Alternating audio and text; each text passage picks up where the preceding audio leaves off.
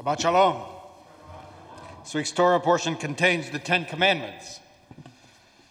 Now, many people know some of these commandments well and take them seriously. They know the ones about honoring parents, theft, murder, and they try to observe them. They know the one about adultery and try to observe it. Well, on reflection, I'm not so sure about that one. Actually, now that I think about it, the less said, the better.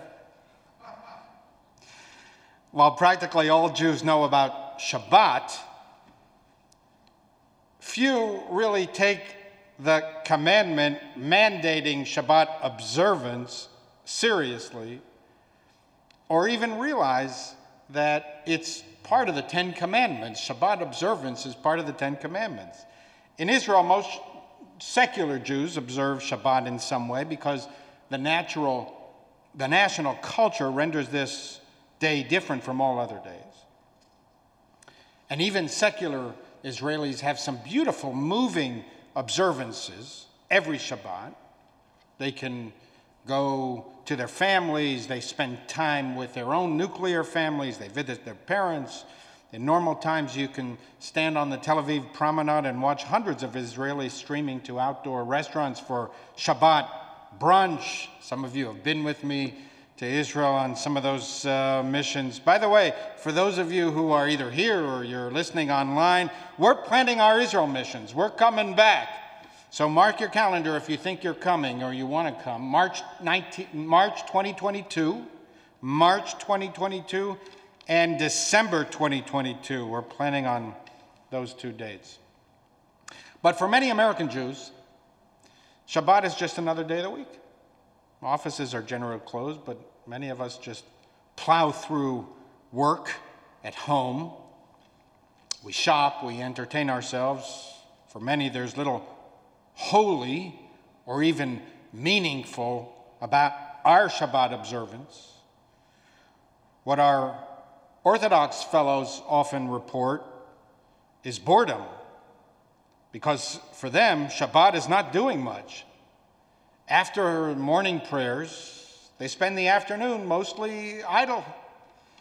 All of the trappings of modern life that fill our Saturdays, entertainment, shopping, movies, theater, museums, television, even cooking, are off limits for Orthodox families, either because they involve electricity, or if they can figure a way out of the electricity issue through electrical timers.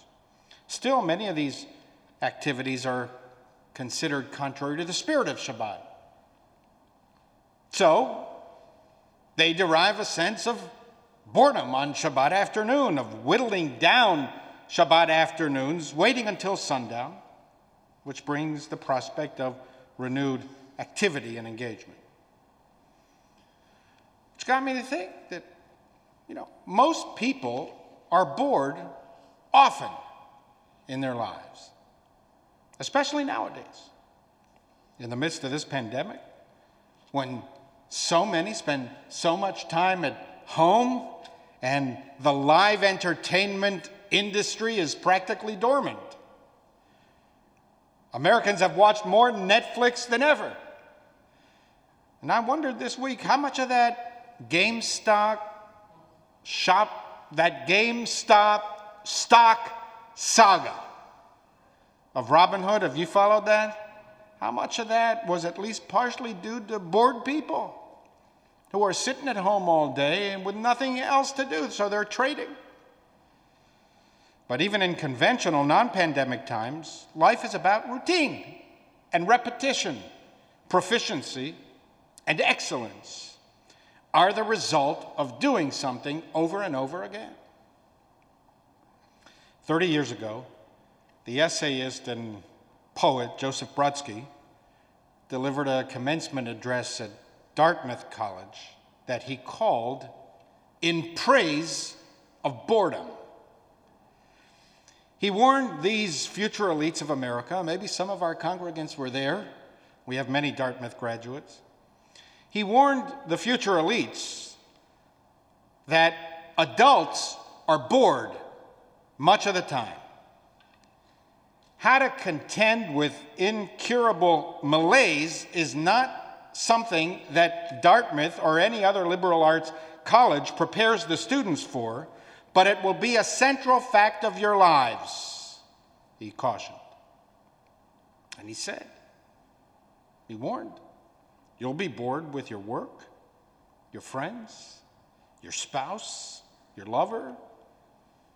You'll be bored from the view from the window, and you will accordingly devise ways of escape.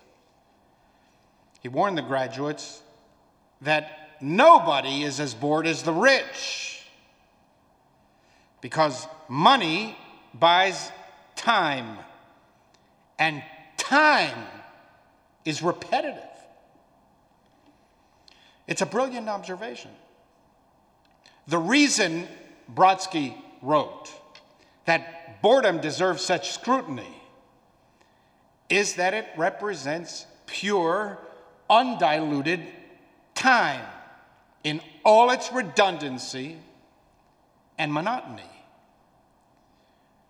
Brodsky warned the graduates that for the elites, boredom will lead some down a path of destruction. They will consume alcohol and pills for the same reason that a drug addict needs his daily fix, to escape the monotony of life. So why did Brodsky entitle his address "In Praise of Boredom"?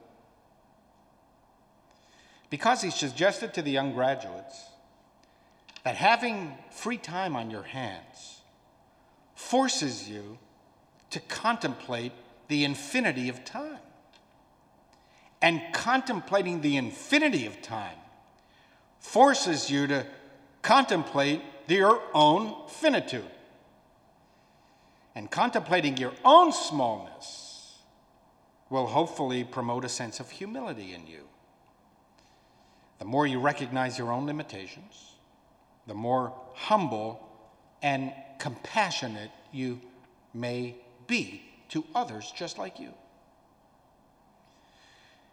I think that Joseph Brodsky, who was a descendant of a prominent family of rabbis, captured something quintessentially Jewish. Our lives have meaning precisely because they are finite. Infinity, immortality, would reduce the stakes of our lives to practically nothing. Mortality supercharges us with emotions, joys, fears, compassion, passion. The stakes are very high.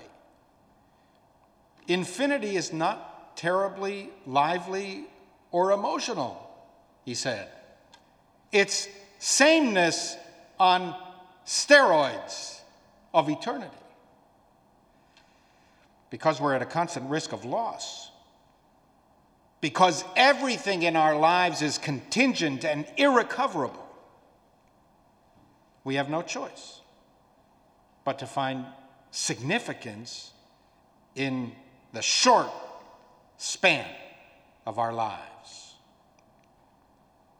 This knowledge led Jewish tradition to urge humility. Brodsky was right about that.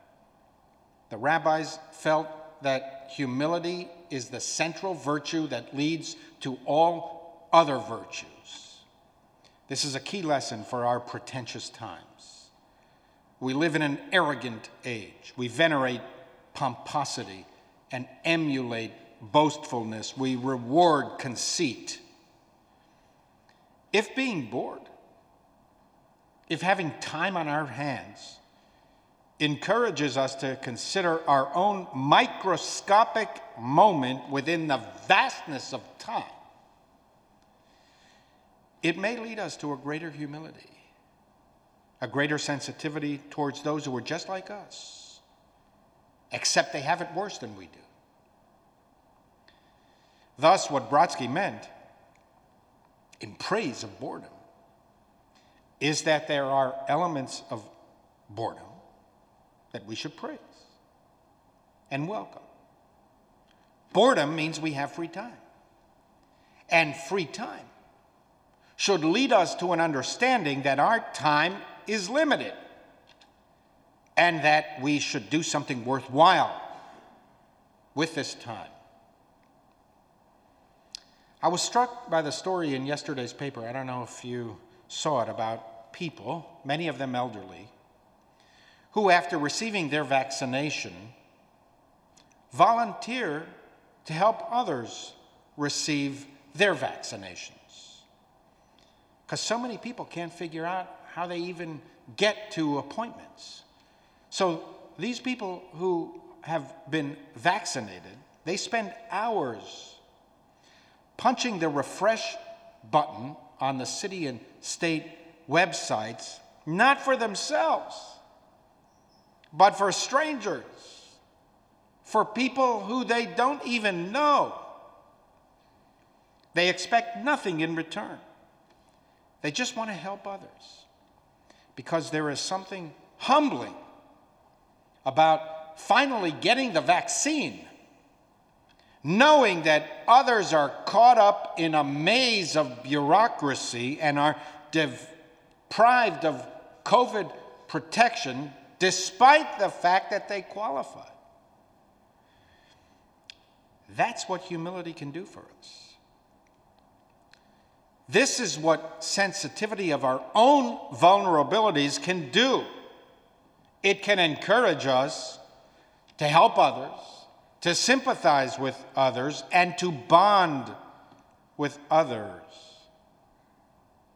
Do not be afraid of boredom. You don't need to fill every moment of every available day with every conceivable activity. Slow down. Take some time.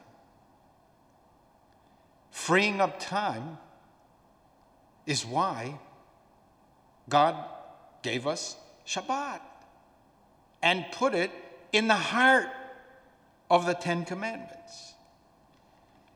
Use this time to contemplate the infinity of time